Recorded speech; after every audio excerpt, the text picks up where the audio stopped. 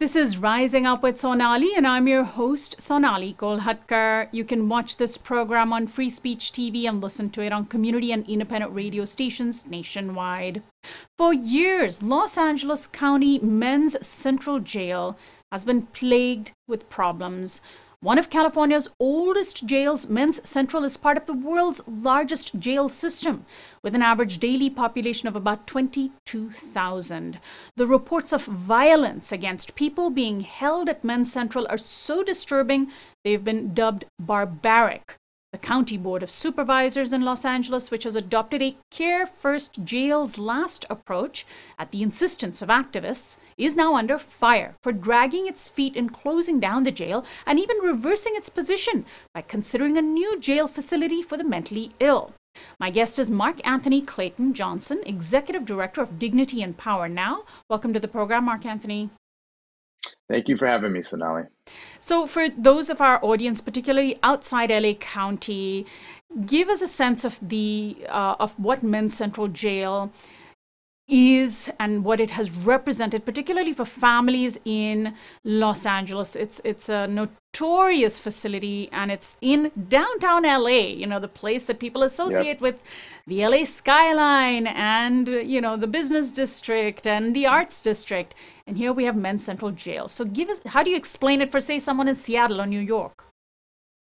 For sure. I think what's important to note in terms of understanding the scale of the problem, Los Angeles has the largest jail system in the world. On any given day, we historically have had up to 20,000 people in our jail system. As of today, we have somewhere between 14 and 15,000 folks.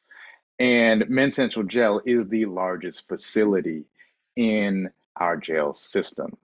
It's also important to know that the Los Angeles County Jail System is home to the largest mental health facility in the country, Twin Towers Jail, which is built on the premise that a state-of-the-art medical facility could function as a jail and could improve well-being for people who are incarcerated. And we've only seen that myth fail, and we have seen it time and time again. And Men's Central Jail also sits within the center of that because it is the place where people who have very serious medical needs are held. It is a site of so much historic violence. And we have moved, and when I say we, I mean community members, people who've been incarcerated in those jails, people who have lost loved ones to brutality and medical abuse and negligence in those jails, have actually moved the Board of Supervisors to close it, to say, look, we are ready to say we are going to close Men's Central Jail and not build anything else. And what has been disheartening is that there is a map, there is a solution, there is a well-researched, well-substantiated plan, and we have yet to see the Board of Supervisors really invest in that plan that would improve the well-being of our communities and see less and less jail facilities in Los Angeles County. Let's get a sense of the brutality, because that makes the strongest case for why Men's Central should be closed. Tell me about Jelani Lovett, a young man who lost his life and one of many who've lost their lives in Men's Central. Jelani is one of 55 people who died in the Los Angeles County Jail system last year. That is more people that have died in a single year in a decade. What's unfortunate about it is that we have lost another loved one, another young Black man, and his mother, Terry Lovett, is constantly fighting for justice, calling on the Attorney General, Rob Bonta, to investigate the Sheriff's Department. But what is also really disheartening and frustrating is that the families have to deal with lack of transparency, have to deal with justifications that don't make sense. And so when Terry Lovett, Jelani's mother, is told that her son was found unresponsive with fentanyl in his system, even though he was in solitary confinement, one has to ask, how did he get the fentanyl?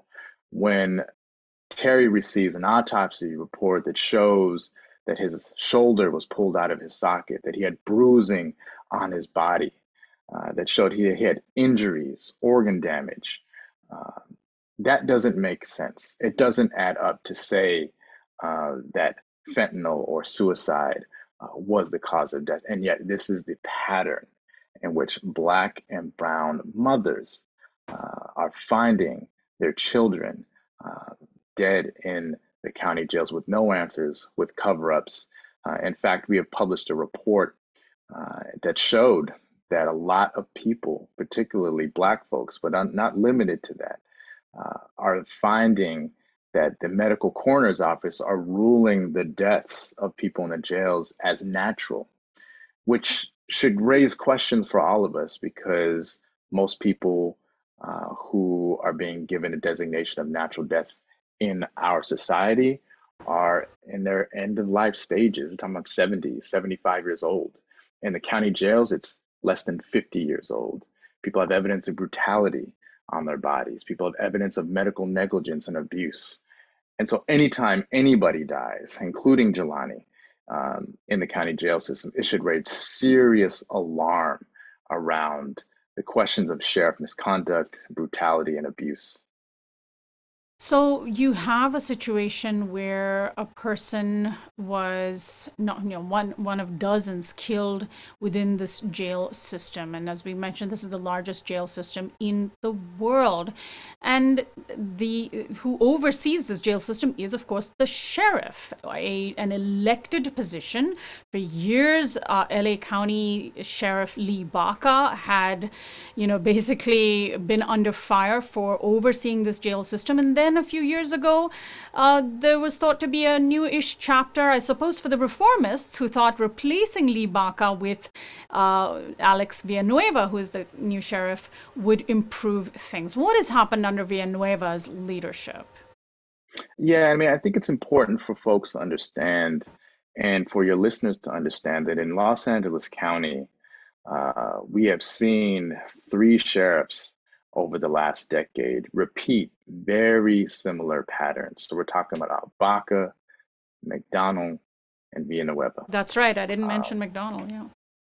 And while the method may be different, how they show up in public may be different, their political savviness may be different, but the outcomes are very similar. Cover-ups, abuses, violence against our loved ones, rogue deputy gangs that hunt our loved ones, that actually initiate members into their gangs via the ritual of harming people up to the point of death, of killing people in our communities and in our neighborhoods.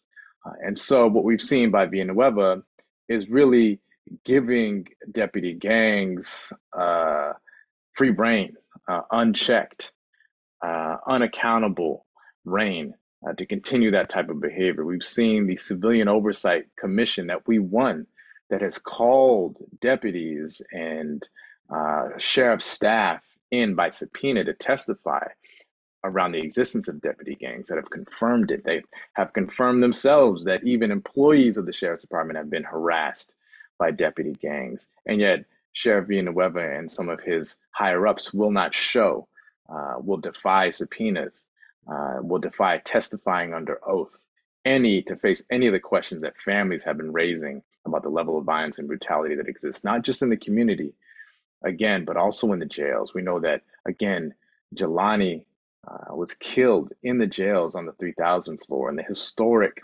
3000 Boys is just one of many deputy gangs that exist in this jail system. And it's one of the reasons why we cannot accept, certainly not building a mental health jail, but also understanding that people with mental health disabilities are very high likelihood to experience the type of brutality and medical abuse and negligence that is causing people their lives. And then we had most recently this high-profile incident where one of the County Board of Supervisors, Sheila Kuehl, had her home searched under warrant from the sheriff's office. She has been one of the sheriff's critics on the County Board of Supervisors. It is thought that this might have been some sort of retaliation and, just sort of taking on this kind of aspect that makes it seem like we're watching a bizarre television show about what happens in the LA County jail system and its political critics. As far as I know, Villanueva has denied that this was political retaliation. But tell me about some of the county board politics around closing Men's Central and in general the accountability around the jail system. And there are elections coming up very soon. Mm-hmm. Mm-hmm. Yeah, certainly. And yes, what you are seeing and what you're talking about is an example of a sheriff who will use any and all tactics at his disposal to try and intimidate elected officials, intimidate people who criticize him, intimidate journalists, and certainly intimidate family members who have lost loved ones and people who criticize him. The behavior is consistent across the board.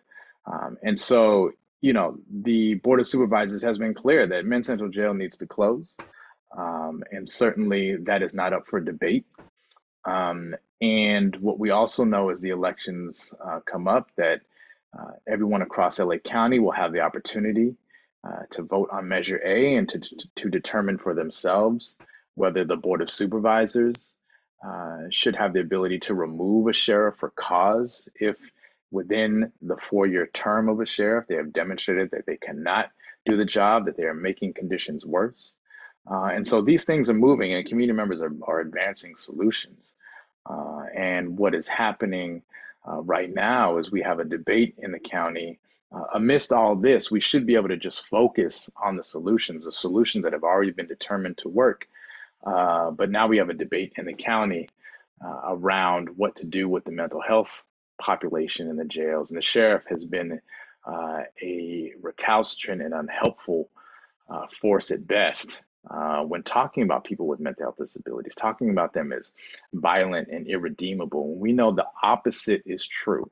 When we provide spaces of care for people, when we provide a clinical workforce, when we provide wraparound services to folks, judges, the DA, public defenders, clinicians, and certainly community members agree that is the safest solution for people who even have the most serious mental health diagnoses and violent charges. We have seen really strong evidence for the success of these type of programs. And that's what we built the Care First Jail Last Roadmap on. And that's what we are challenging the board to invest millions of dollars in making a reality.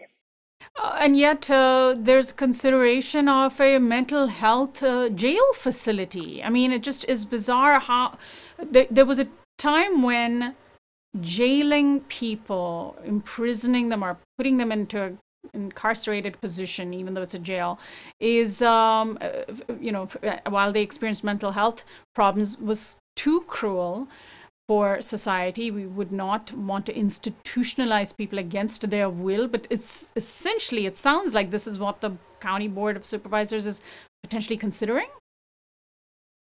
Correct. And so what we have is a situation where the Board of Supervisors is now debating between a couple options. One, and it's important to talk about the underlying premise. The underlying premise in either one of the options that I'm going to explain to you is that there are certain people in the jails who, because of how severe their mental health crisis is, and because of their charges, they cannot benefit from diversion. They cannot benefit from programs that would get them out of the jail, out of a cell, into the community, into peer-based models with clinicians on site and resources on site and permanent housing, even though we know that that model works. However, the sheriff has been successful in creating a narrative, and Supervisor Barger has been successful in creating a narrative that there are just certain people that can't be diverted. And so there's a debate happening around whether we should build locked mental health facilities that very much function like jails, or we build facilities that are secure enough for people to be there, but get the treatment that they need and step down into other types of facilities in which they can have the type of care and community-based treatment that they deserve. And what I mean by that is many of us have had to take a loved one to a hospital when they're in in the midst of psychosis, when they're in the midst of hearing voices or believing that they're in danger, maybe experiencing paranoia. And that can be a very stressful and uncertain experience. And you want to know that if you take that person to the hospital or you take them to a treatment center, that you're not going to get a call that your loved one somehow ran out of the treatment center and ran into ongoing traffic and got hurt, or got into an interaction with a police officer and got killed, right? And so many of us understand the need for secure spaces, but that is very different than locked mental health jails. It is very different than treatment oriented facilities. It is very different than seeing someone as a patient rather than assuming that because of their charges, that is just the nature of who they are. The other thing you should know is that when either one of these motions that have been put before the board were put forth, they were based in this idea that the severity of people's crisis was the reason they cannot be diverted. But in fact, the severity of people's crisis is temporary, right? And so right now, in any given moment, you have over 1,000 people in our jail system right now who are so severely in their mental health episode that they need really concentrated treatment, and that clinicians have designated them as unable to be diverted in this moment. But the problem with that is that's temporary. The problem is that we don't have enough resources to get in there and get folks stabilized, which could take 72 hours for some people. It could take a week. It could take a month, right? But the point is it's temporary. And so to assume we need to build locked jail-like treatment facilities based on a very temporary phase in someone's care is a fundamentally flawed and inhumane analysis Right, that because we're challenging the board to reject. we're talking about a jail system, not a prison system. A jail system is where one is held while awaiting trial. It's where one is held after arrest and before trial. And so these are all presumed innocent people. Before Correct. they can be seen as guilty or pronounced guilty, they have to be presumed innocent. That's a constitutional right. So this is a jail system. And so any number of people at any given time within that jail system are likely innocent of any crime, but are being held in horrific conditions. I want to get to, because we're running out of time, I want to get to the question of some of the reports coming out just from the booking centers at Men's Central and the LA County jail system, where people are being shackled, unable to use the restroom facilities, so literally like sitting in their own filth and having to sleep for days. Tell me about this aspect of the story that in and of itself should be reason enough to shut down the facility. It should be, and it is a very serious human rights crisis. It is a crisis that is very much out of compliance with federal mandates for how the board and how the county should be operating the jails. Right, the jail system is under federal oversight. Exactly. And so, yes, what you're seeing is episodes throughout the year that keep happening where there is tremendous backup and overcrowding in the reception center, and people are being held shackled, as you said, to benches while they're in the severity of their crisis, their mental health crisis, and are kept in these places while they're trying to find a bed for these people. And it is quite disturbing to see.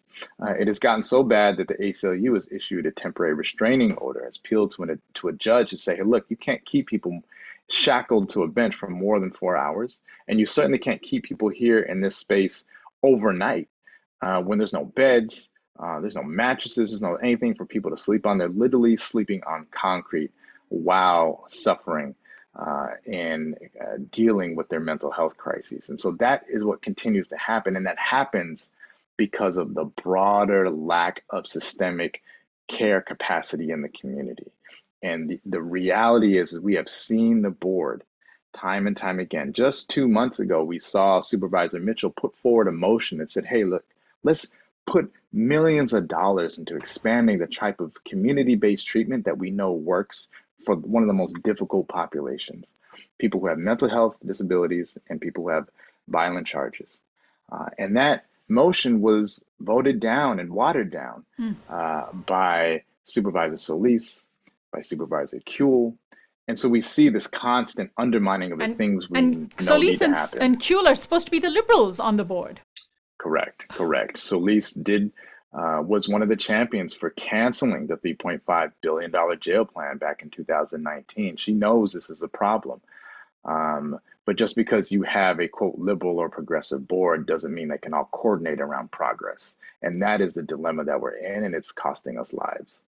And so are there, what's next? What are grassroots communities demanding next? I know that the Care First, Jails Last approach is something that activists pushed for the county board to take on, and now you're accusing the county board of having a Jails First, Care Last approach. What's next, not just in grassroots organizing, but even is your organization taking any positions on the election? There are several supervisors' seats. I believe at least Sheila Kuehl's up for, or she's stepping down, and there'll be an election to replace her, right? Correct. So right now we are seeing that seat being contested by Hertzberg and by Horvath. And what we want the community to know is that they should really be paying attention to the policies and practices of both of these candidates. Pay attention to which of these candidates is interested in building a treatment-based, care-based Los Angeles versus a carceral-based Los Angeles, which we have seen not work. It is very critical that we pay attention to that. It's also really important that we pay attention to the sheriff election, and regardless of who you vote for, understand that underlying the issues of the sheriff's department is a history of abuse, is a history of medical negligence facilitated by sheriffs, is a history of lying to the public, is a history of denying subpoenas that have really harmed our communities. And we really need folks to understand that when you vote for the sheriff, be prepared to challenge them to do the right thing. And then in terms of the grassroots actions? So right now what we're doing is we're challenging the Board of Supervisors to put the money right where you said you were going to put it, in the Care First, Jail Last roadmap. You can find that document online. Look up Care First, Jail Last. You can find it on Justice LA websites. That is our coalition that is pushing the board to say, hey, look, we have over 100 recommendations. And at this point, they're not even recommendations because they've been approved by the board. We would call them directives for what exactly needs to be built instead of jails. You're asking the board to do what the board said they would do. Exactly. And to put the resources into making it happen. Don't just pass solutions or policies that are the right thing, but actually fund them and implement them and make sure that they actually scale to meet the need of the crisis. Give out a website, Mark Anthony, for your organization. Yes, you can get Dignity Empower Now at dignityempowernow.org. We are part of the Justice LA coalition, which you can find at Justice LA Now. You can find Justice LA on Instagram and Twitter, as well as Dignity Empower Now on Twitter, at Power Dignity, and Dignity and Power Now on Instagram as well. Thank you so much, Mark Anthony, for joining us. Good luck to you. Thank you. My guest has been Mark Anthony Clayton Johnson, the Executive Director of Dignity and Power Now. I'm Sonali Kolhatkar. You can access this and other interviews on our website, risingupwithsonali.com, by becoming a subscriber. Find our audio podcast on iTunes and Spotify, and follow us on Facebook, Twitter, and Instagram at RU with Sonali.